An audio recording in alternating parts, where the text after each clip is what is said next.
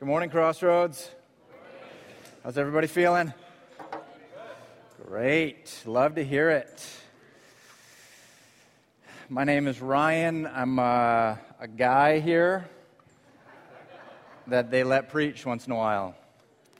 If you're new, welcome. Love that you're here. I hope that you find a community here. Hope that you find ways to get plugged in. If you're looking for a home church, there's lots of ways. Would love to encourage you to ask around and find somebody that knows what they're talking about and look for ways to get connected because it's a great church.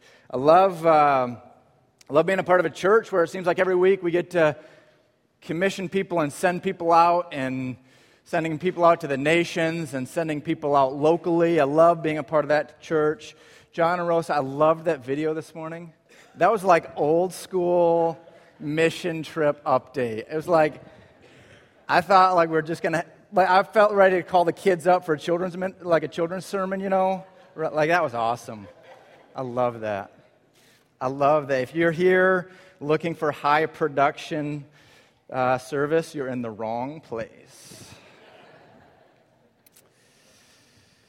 I want to take a minute and get off the page before we even get on the page and do something that maybe I'll get in trouble for, but I'll ask for forgiveness later.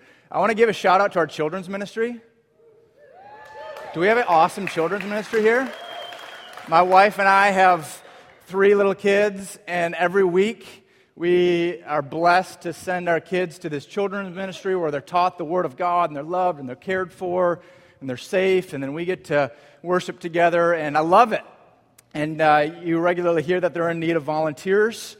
And so my wife and I kind of took this to heart several months ago, and we thought, you know what, we send our kids to the children's ministry every week. Maybe we could help out a little bit. Maybe we could actually contribute. And so we decided that once a month, that as a family, we're going to volunteer and be in the children's ministry. So the way that works for my wife and I is we trade off every other month. So one month, my wife is in one of the kids' ministry classes helping out, and then the next month, somebody else is, or the next month I'm in there, and we trade. So six times a week, or 6 times a month, I mean. Year. 6 times a year. And we were talking about this the other day, and I thought, man, how awesome would it be if every parent that sends their kids into the children's ministry just said, you know what, once a month we'll go in there and we'll help out. It's a pretty small sacrifice. Now, being in the 3-year-old class, a little bit of a sacrifice for me.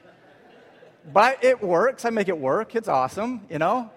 And I just thought, my wife and I were talking about this and thought, how cool would it be if we all just said, you know what, if every parent here said, you know what, we'll take a month. We'll do that. And we'll go contribute to the life of the church. And how awesome would that be if Lindsay got an email this week from hundreds of parents that say, yeah, we'll take a month.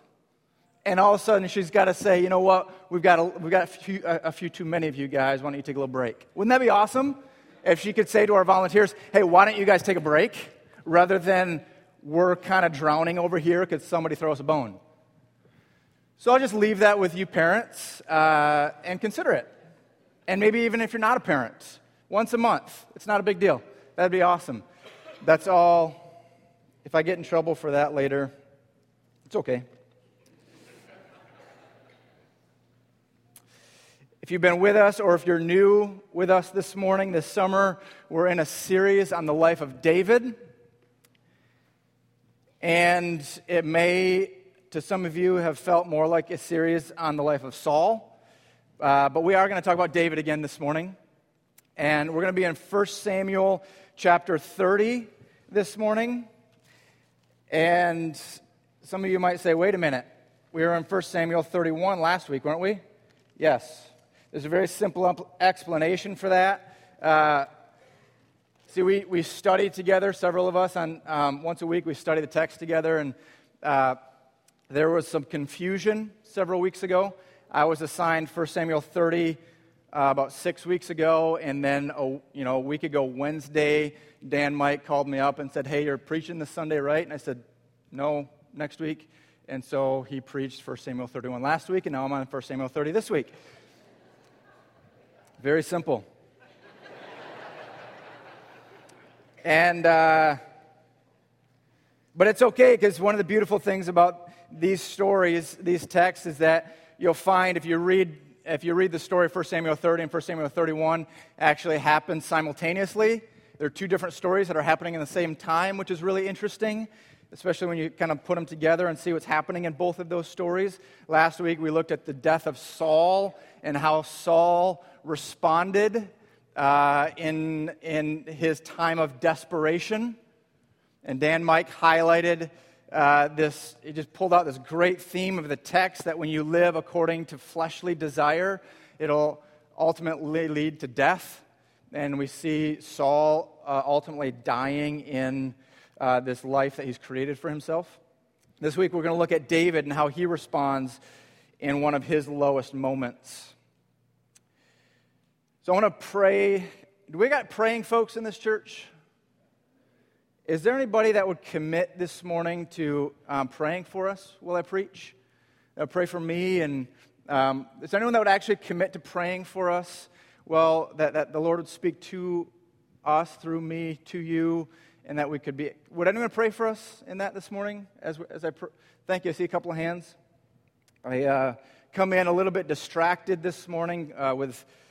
Right before I left here, I got news of a couple of different guys that I dearly love and respect that had these freak accidents over the weekend and are in the hospital, and two separate events, and just kind of processing that this morning. So I don't like to make excuses of why things might be a little bit distracted. So this morning, if things do seem a little distracted, it's the fault of those of you that just raised your hands for not praying hard enough. That's how this works. Let me pray for us, and then we'll dig into 1 Samuel 30. Jesus, thank you for today. Thank you for this opportunity that we have to come and seek you and serve you and learn from your word and worship you. Thank you that we get to do that in community and without fear of persecution. Pray, God, that you would speak to us this morning. Give us a spirit of wisdom and revelation in the knowledge of Jesus, that we might know you better. Pray this in Jesus' name. Amen. Amen. We're going to read 1 Samuel 30. We like to do this thing here at Crossroads where we stand out of respect for the Word of God. You don't have to, but you may join me in standing. I'm going to read. If you have heard me preach before, you know I like to read large portions of Scripture. So we're going to read essentially all of 1 Samuel chapter 30, starting in verse 1. It says, David and his men reached Ziklag on the third day. Now the Amalekites had raided the Negev and Ziklag. They had attacked Ziklag and burned it, and then taken captive the women and all who were in it, both young and old. They killed none of them, but carried them off as they went on their way. When David and his men came to Ziklag, they found it destroyed by fire, and their wives and sons and daughters taken captive.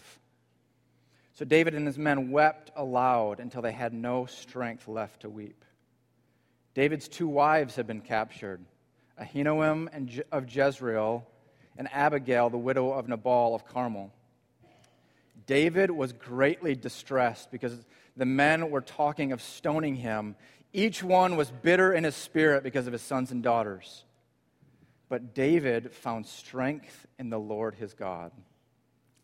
Then David said to Abiathar the priest, the son of Ahimelech, "Bring me the ephod."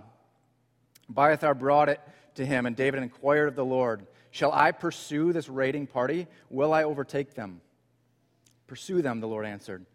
"You will certainly overtake them and succeed in the rescue."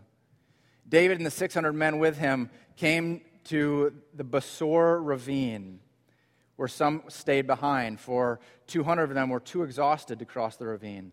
But David and the 400 men continued the pursuit. They found an Egyptian in the field and brought him to David. They gave him water to drink and food to eat, part of a cake of pressed figs and 2 cakes of raisins. He ate and was revived, for he had not eaten any food or drank any water for 3 days and 3 nights. David asked him, "To whom do you belong, and where do you come from?" The man answered, I am an Egyptian, the slave of an Amalekite. My master abandoned me when I became ill 3 days ago. We raided the Negev of the Kerethites and the territory belonging to Judah and the Negev of Caleb, and we burned Ziklag. David answered him, can you lead me down to this raiding party? He answered, swear to me before God that you will not kill me or hand me over to my master, and I will take you down there. He led David down, and there they were, scattered over the countryside, eating, drinking, and reveling because of the great amount of plunder they had taken from the land of the Philistines and from Judah. David fought them from dusk until the evening of the next day, and none of them got away except 400 young men who rode off on camels and fled. David recovered everything the Amalekites had taken, including his 2 wives. Nothing was missing, young or old, boy or girl, plunder or anything else they had taken. David brought everything back. He took all the flocks and herds, and his men drove them ahead of the other livestock, saying, this is David's plunder. Then David came to the 200 men who had been too exhausted to follow him, and who were left behind at the Besor ravine. They came out to meet David and the people with him. As David and his men approached, he greeted them. But all the evil men and troublemakers among David's followers said, because they did not go out with us, we will not share with them the plunder we recovered. However, each man may take his wife and his children and go. But David replied, no, my brothers, you must not do that with what the Lord has given us. He has protected us and handed over to us the forces that came against us. Who will listen to what you say? The share of the men who stayed with the supplies is to be the same of him who went down to the battle. All will share alike. And David made this a statute and ordinance for Israel from that day to this. When David arrived at Ziklag, he sent some of the plunder to the elders of Judah who were his friends, saying, here is a present for you from the plunder of the Lord's enemy. We'll stop there because I can't pronounce all the names after that. Go ahead and have a seat. No, I'm serious. That's why I didn't read that last part. Not because it's not important, because it would be distracting for me to try to pronounce all the names that are after that. When at the British House of Prayer, we have this summer program where we take youth groups in and for a mission trip, and we do a lot of stuff with them. One of the things we do is we do a lot of Bible study and biblical teaching. And one of the things that I try to teach the students is when you're reading the Word, before we jump into application and before we even jump into trying to interpret the text, is let's just make some observations and let's ask some questions of the text. And so when I do that with this text, there's a couple of questions that rise up immediately, even in verse 1. 2 of those would be, what's the deal with Ziklag?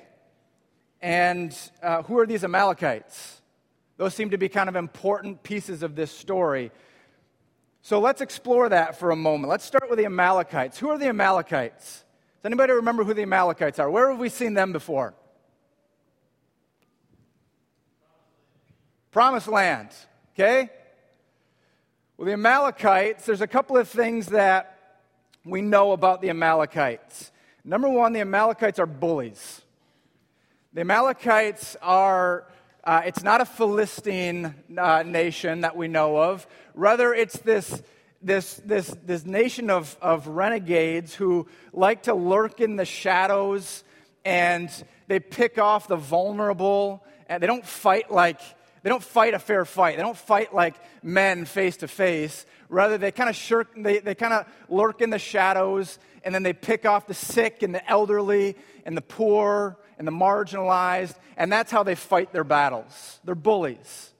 And you can see some of this from the text, right?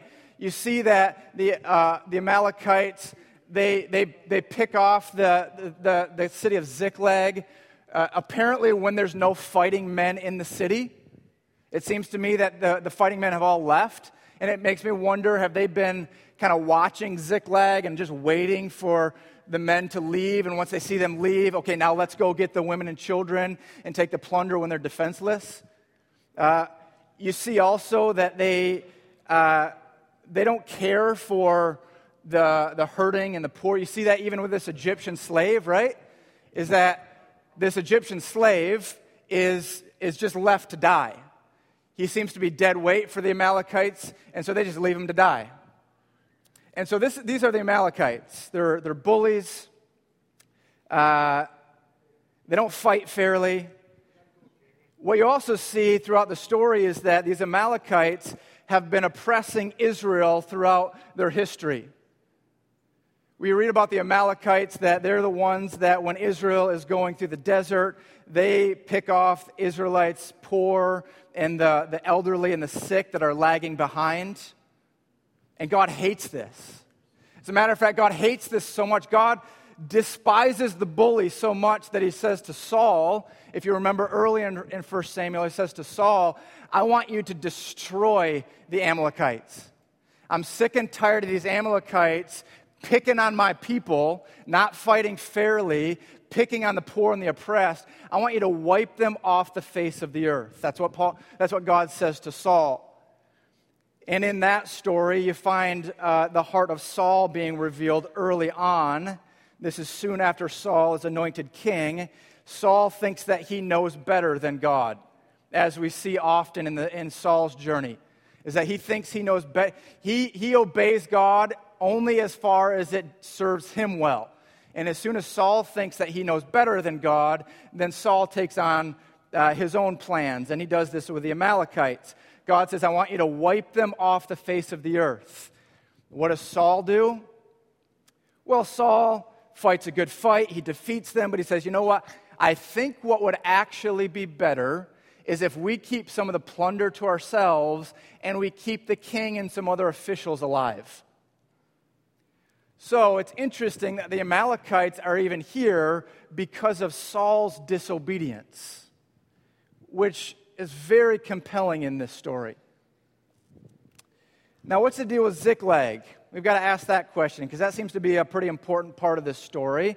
What do we know about Ziklag? Why is David in Ziklag? Well, if you read just the chapter before, which we haven't studied in this series, but in chapter 29, you find that Ziklag is a Philistine city. Why in the world is David in a city of the Philistines? Well, if you follow the story of David, he's been living in the city of Ziklag, a Philistine city, for about a year. Why has he been living there for about a year? Well, because Saul has been chasing David through the wilderness, so caught up in his own self-consumption and his fear and control that he leaves his post as the king and goes out into the desert to chase down David to kill him. He's been doing this for about 7 or 8 years. That's about how long David's running through the wilderness and hiding in caves. And David finally gets fed up with it and says, you know what I'm going to do? David is so terrified of these Philistines. I know that he's not going to chase me into Philistine territory. I'll go into the Philistine territory, and then I'll take my chances with them because I'm just tired of running from Saul. That's why David's in Ziklag. That's why he's in Philistine territory. You find that he finds favor with Achish, the king of Ziklag, and then Achish gives him this land of Ziklag to settle in with him and his men. Now, it says in the beginning of our text, when David and the men reached Ziklag on the third day, they're going back to Ziklag. Why are they going back to Ziklag?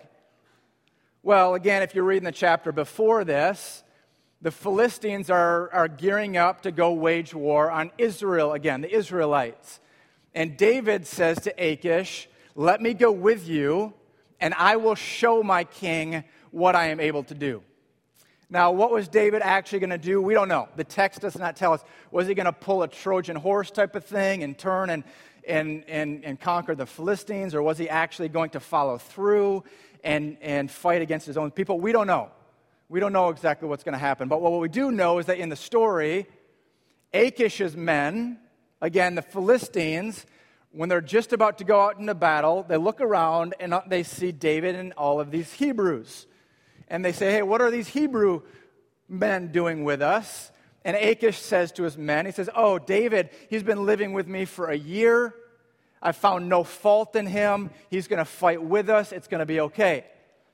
And the Philistine army says, no, no, no, no. This is the one of whom it was said that Saul killed his thousands, but David killed his 10,000s. This is not going to turn out well for us. You got to send him back. So Achish goes back to David and says, David, I'm sorry, I trust you, but my men aren't going to fight with you. You got to go back home. This is why David's going back to Ziklag, because he's just been rejected even by his enemy. So let's put this all together in context here for a moment. Let's just track David's life up until this point, up until where we are today in the story. About 10 or 15 years before this, David is anointed by Samuel as king of Israel because God has rejected Saul. So David is anointed king of Israel, and you find that soon after that, he goes out to fight Goliath, and in the midst of that, his own brothers are jealous of him and reject him. So because he's anointed king, and he's a fighting man, his brothers get jealous of him and reject him. He finally gets into the service of Saul, into the palace, into the courtyard, and soon he finds that Saul's trying to kill him. And so he runs away from Saul. In the process, he loses his best friend named Jonathan. He's got to separate from Jonathan. Somewhere in the process, this wife that was promised to him, that he loved and loved him, is actually taken from him and given to another man. Finally, David is running through the caves for 7 years, surrounded by what the text calls worthless fellows. Saul is pursuing him, trying to kill him. He's lost everything. He finally finds refuge in enemy territory. That's the last place that he can find refuge, is in enemy territory. And now even the enemy has rejected him. He goes back to the only place that he has left and finds that destroyed and burned, and all of the women and children are gone. And they have no idea what's at this point. David doesn't know if the women and children are alive or not. All he knows is that he has lost everything. Everything. What we find here in David's life is the lowest point that he has been in yet. The absolute lowest point. He has lost everything, and now even the worthless fellows that he's surrounded himself with want to kill him. And it says that he weeps bitterly until he has no strength left to weep. What we find here is a man that is so grievous in his spirit that he cannot even weep at this point. And we should be asking at this point, how is David going to respond? At this point, David seems, he's got a couple of faults along the way, but he seems to be a man of integrity that seeks God and is obedient to God. How is David going to respond now? Is this going to be the breaking point for David? I wonder, how would we respond in that situation? When we're just trying to be obedient to God's will, when we're trying our best to do what God is telling us to do, and everything is going wrong, and we find ourselves at our lowest point, how would we respond in that situation? I have a brother who's a missionary out in Central Asia, in a small country called Kyrgyzstan.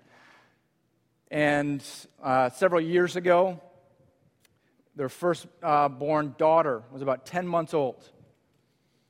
And she started getting ill. And they didn't think a whole lot about it at first, and she just continued to get more and more sick. And her temperature went up. She got a fever, and she started getting really lethargic. And they're watching this over a day or two, and her temperature gets all the way up to about 105.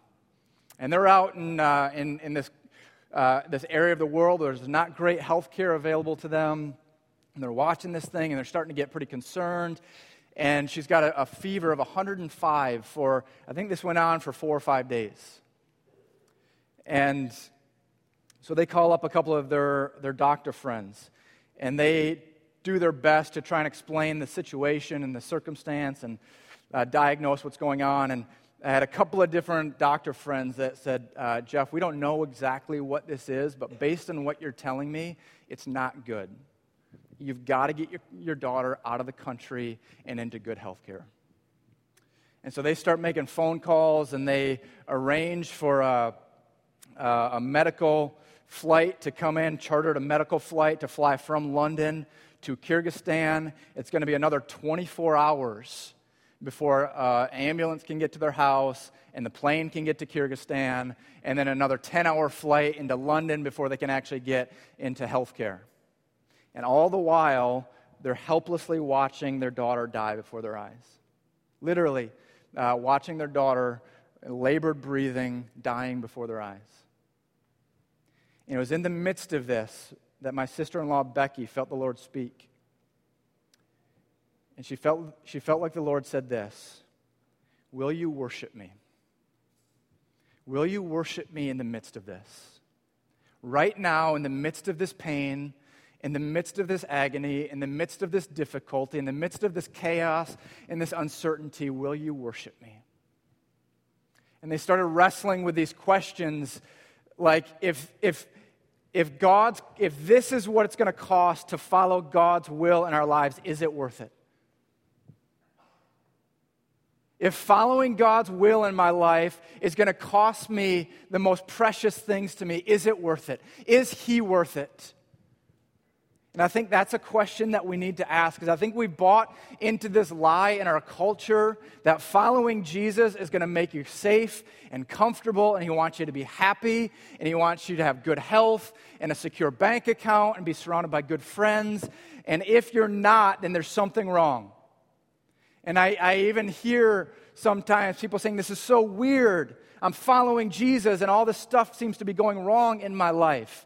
And then I think about Peter and Peter's epistle where he writes and he says, man, don't think it strange when these bad things happen to you as if something strange is happening. But remember, this is the very thing that Jesus said was going to happen. If that's what it costs to follow Jesus' will in your life, is it worth it? Is He worth it? Is He worthy to be praised in the midst of difficulty, in the midst of pain, in the midst of sorrow? Is He worth it? Is He worthy? When we go back to our story,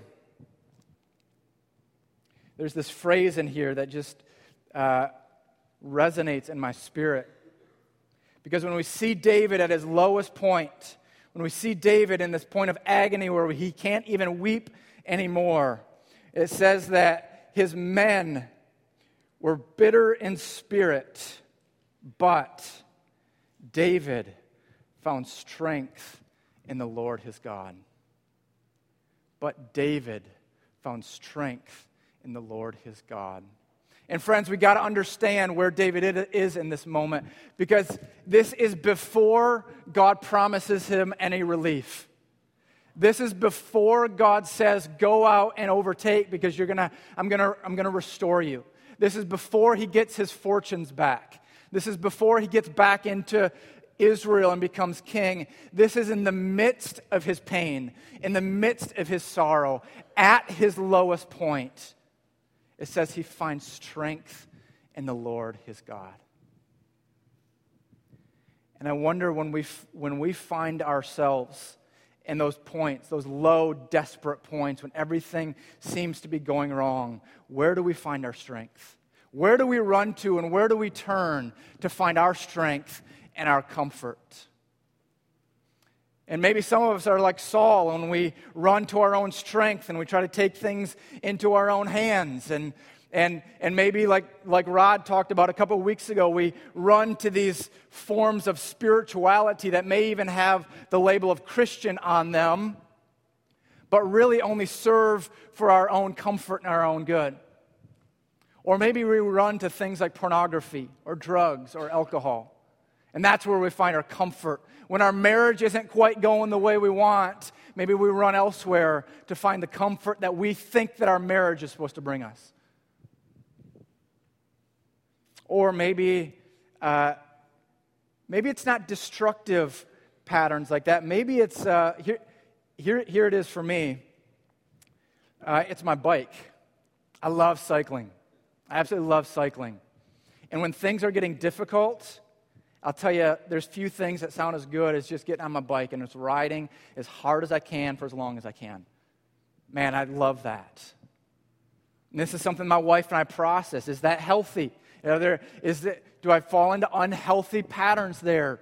Where do we run in times of difficulty and in times of pain and in times of sorrow? David, it says, found his strength in the Lord his God. And what I love about this series with David and the life of David is that we get a window not just into the narrative of David's life, but we get a window into David's heart through the Psalms. And there's a couple of Psalms that resonate with me when I think about this kind of story. I think about Psalm 13.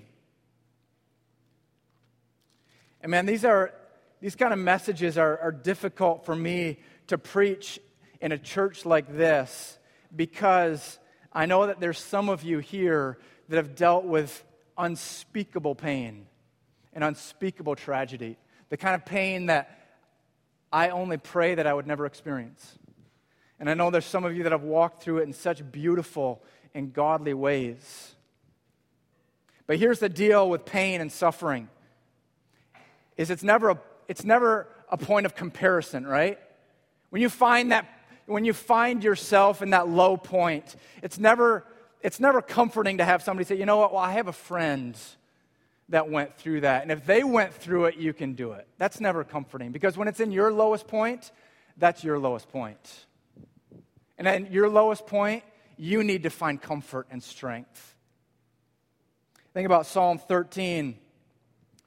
David writes, and we don't know when David is writing this, but I wonder, is it at a time like this? Is this when he's in Ziklag? We don't know. But it says, how long, O Lord, will you forget me forever? How long will you hide your face from me?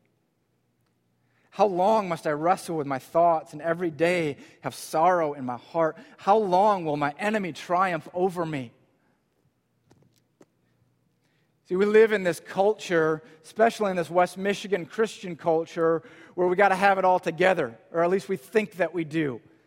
And in times of trouble, we've got to be strong, and we've got to put on our strong face. And yet when I see David here, I see a man who's not afraid to weep, who's not afraid to express his agony even to God. And he's saying, God, how long will you forget me forever? But when you read on in this psalm, it ends with verse 5 and 6. But I trust in your unfailing love. My heart rejoices in your salvation. I will sing to the Lord, for he has been good to me. I love that in these psalms. You see, David is not afraid to express his agony to God. And yet, in the very same breath, he's declaring his trust in God. You see that even though he expresses his agony, and friends, I think God is okay with us wrestling with him in our agony and expressing this agony. And I don't read this, and I don't think that David is actually thinking that God has forsaken him. I think he's expressing his agony, saying, God, this is what it feels like. In the midst of my pain, in the midst of my sorrow, it feels like you're nowhere to be found. And maybe some of you guys are at that point this morning, where you're wrestling and you're crying out to God, and it just feels like God is so far from you. And yet, can you say with David, but I trust in your unfailing love. I trust in your faithfulness. I know that you're going to get me through this. I know it. Right now, it's painful, and it hurts, and it's confusing, and it doesn't make sense, but I know that you're faithful. I think about Psalm 22. Again, David says, my God, why have you forsaken me? Why are you so far from saving me, so far from the words of my groaning? Oh my God, I cry out by day, but you do not answer. By night, I am not silent. I love this psalm because this is the psalm that Jesus quotes on the cross. As Jesus is taking his dying breaths on the cross, he says, my God, my God, why have you forsaken me? And in one sense, he was forsaken by God. That's the power of the cross, is that on the cross, Jesus took my place in what I deserve, being forsaken by God because of my sin. And in one very real sense, Jesus was forsaken by God. But there's this other very real sense that when you read through this psalm, Jesus is not only expressing agony and experiencing the forsakenness of his God, but he's also declaring his undying trust in his Father and declaring the goodness of his Father. If you keep reading on in like verse 19, it says, "But you, O Lord, be not far off. O my strength." Listen to that confidence that even Jesus has on the cross. "O my strength, come quickly to help me. Deliver my life from the sword, my precious life from the power of the dogs. Rescue me from the mouth of the lion. Save me from the horns of the wild ox. I will declare your name to my brothers. In the congregation, I will praise you. You who fear the Lord, praise him. All you descendants of Jacob, honor him." And so what do we do with this? What do we do? And one of the dangers of studying a life like David is it just becomes an example, or even studying the life of Jesus as we take Jesus to be this example that he set. And then we read stories like this of David, and we read stories like Jesus, and then we apply it in this way. Well, if David went through this, David was just a man like you and I, and if David endured it, then you can endure it. If Jesus endured it, remember Jesus was fully man, and if he endured it, then you can endure it. And then it becomes an issue of comparison, where if you were just a little bit stronger, if you just had a little bit more strength, then you will be able to endure it, because David. And I think when you interpret the text in that way, I think you miss the power of the cross. Because there's this phrase early in 1 Samuel that I find very compelling. In 1 Samuel chapter 16, and you don't need to turn there, but this is when Samuel comes and anoints David. It says, "Samuel took the horn of oil and anointed him in the presence of his brothers. And from that day on, the Spirit of the Lord came upon David in power." The Spirit of the Lord came upon David in power. And just after that, what you find is the very next sentence is that the Spirit of the Lord departed from Saul. Now, we could get into a theological quagmire what that all means, which I'm not going to do this morning. Rather, I want to look to the cross, because the power of the cross isn't just that Jesus endured difficult suffering as an example that we can do the same. Because the power of the cross is that Jesus died to create a way for us to experience the same power through the Holy Spirit that David experienced. The same power that Luke's gospel so clearly articulates that Jesus himself experienced through the Holy Spirit. That, friends, the reason that we can endure suffering differently than the world endures suffering. And friends, this is one of our greatest testimonies to the world, is how we suffer. That we suffer differently than this world. And hear me clearly, if you're a follower of Jesus, you will endure suffering. And how we endure that suffering is a testimony to the world that Jesus is alive. Because if you are a follower of Jesus, you have the same Holy Spirit that empowered Jesus. That you have the same Holy Spirit that empowered David. That we don't have to do this on our own strength.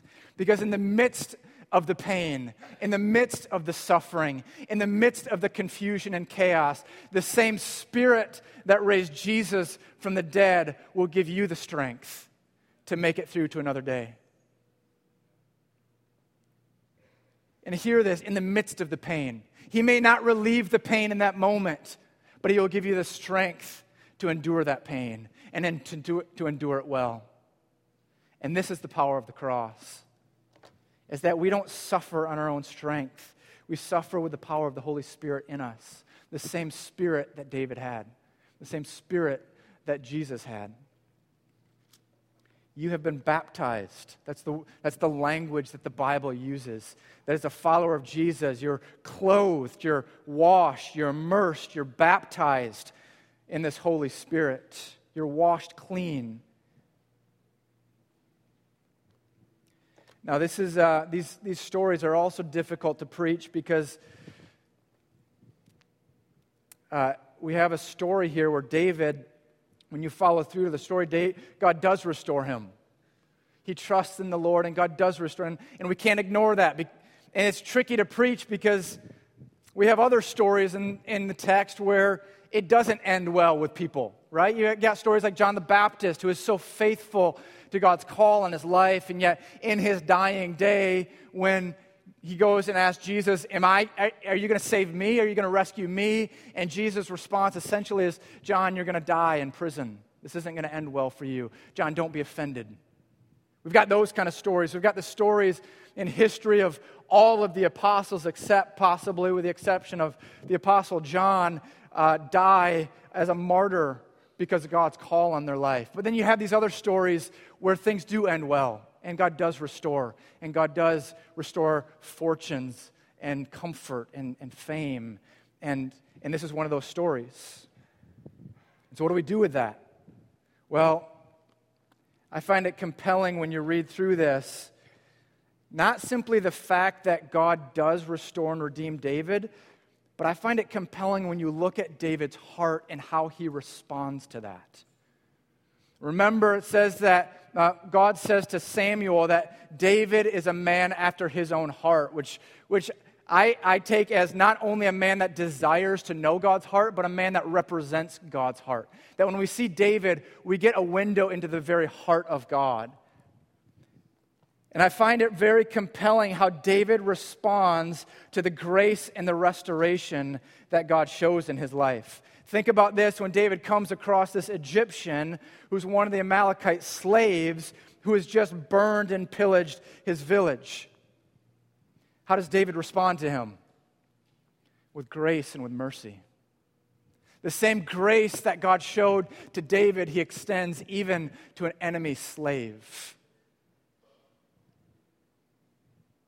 Or when he comes back to these men that were too tired, which is so reminiscent of Jesus' parable in Matthew 20 of the workers in the vineyard, where you guys know the parable.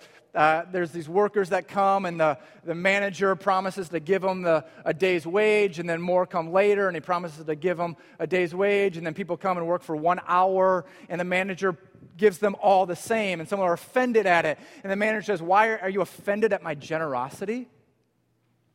Reminiscent here of David, comes back to these men who are too tired, and they're left at this brook, and some of his men are like, they say, David, forget about these guys. Forget about these fools. We'll take the plunder. And David says, no, you don't understand. This is what the Lord has done. This isn't something that we have earned. I haven't earned this on my own. This is something that God has done. And because God has done it, we're going to share this freely among everybody. Or you think about how David, even when he gets back, and he sends gifts to those that would not give him shelter. But it says they visited him, but that implies also that they did not give him shelter. And what does he do? He gives them gifts. He extends the grace and the restoration that God shows to him, to those around him. See, David here is fulfilling God's call on Israel, which is God's call on all people of God. That when God blesses us, that we would be a blessing to the people around us. And I wonder, for some of us, we're in places of difficulty and pain, and there's others that have experienced the restoration and the blessing of God. And I wonder, how do we respond to that situation? Do we hoard that to ourselves? Or what if we're in a situation like David where all of this is happening because of the rebellion of Saul? Do you guys understand that? All of this that's happening is because of Saul's rebellion, and David is reaping the consequences of Saul's rebellion. And how does he respond to that? He could very easily lord this over Saul. Say, Saul, look, you intended it this way, but look at what I've done. Look what I've been able to do. Or do we hoard it to ourselves and build our own kingdom and so that we can kind of keep that big bad world out and kind of control our interactions with the poor and the oppressed and the marginalized on our terms. After all, this is God's blessing on my life. I worked hard for this. How do you respond when God blesses you? Let's again think about Jesus' life on the cross, at the hands of the men who just crucified him. What does he do? He extends grace, and he says, Father, forgive them. Father, forgive them, for they know not what they do. I love the heart of God that is revealed in David, a God who loves to bless. And he blesses his people to be a blessing to the people around them. So let's land this plane here a little bit. Let's think about what this means for us today. And we can have the band come back up. Maybe you're here this morning and you're, again, in that time of difficulty and trial and suffering. And you're wrestling with God. And you're crying out to God. And you're looking for relief. And like David, you feel like you can find no relief. And maybe like David, it's been 10 years.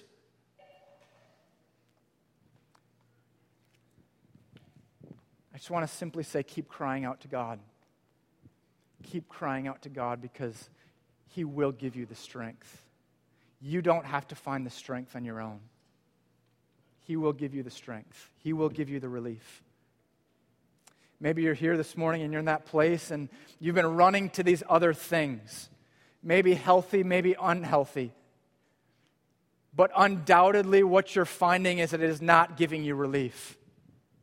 Undoubtedly you're finding that all that happens when you run to the comforts of this world and the pleasures of this flesh is it leaves you empty, simply wanting more. And then you have to give more and more and more until you find yourself like Saul at an absolutely desperate end. I want to say to you this morning, run to Jesus. Run to Jesus. Run to Jesus, and He will give you strength. He may not relieve your pain in the moment, but He will give you strength. Maybe you're a person that's in a season of blessing right now. God has blessed you. Bless God for that. How will you respond to that? What will you do with that blessing that God has given you? Will you be the people that bless those around you? Maybe you're here this morning and you're an unbeliever. Maybe you don't know this man Jesus, and you're trying to figure this thing out, and you're wondering, what's this Jesus all about? And what does it mean to be a Christian? And maybe you've been surrounded in this world where you've thought that following Jesus is all about following rules. It's all about doing the right stuff. I want to invite you this morning to come to Jesus and to find a man that meets you in the midst of your pain. That it's not about following rules. It's not about doing the right thing. It's about a man who died on a cross so that you can be free. Come meet that Jesus this morning. Let me pray for us. God, thanks for your Spirit. Thanks for guiding us and speaking to us. Thanks for creating a way so that we could experience the freedom. Pray this morning for those that are in difficult times, that you would strengthen. Just as you promised you would, I pray that you would strengthen. Pray for those that are doubting this morning, that you would give them a gift of faith. Pray, God, that those that you have blessed this morning would have a spirit of mercy and justice. Thank you above all, Jesus, for your cross and your sacrifice. Amen.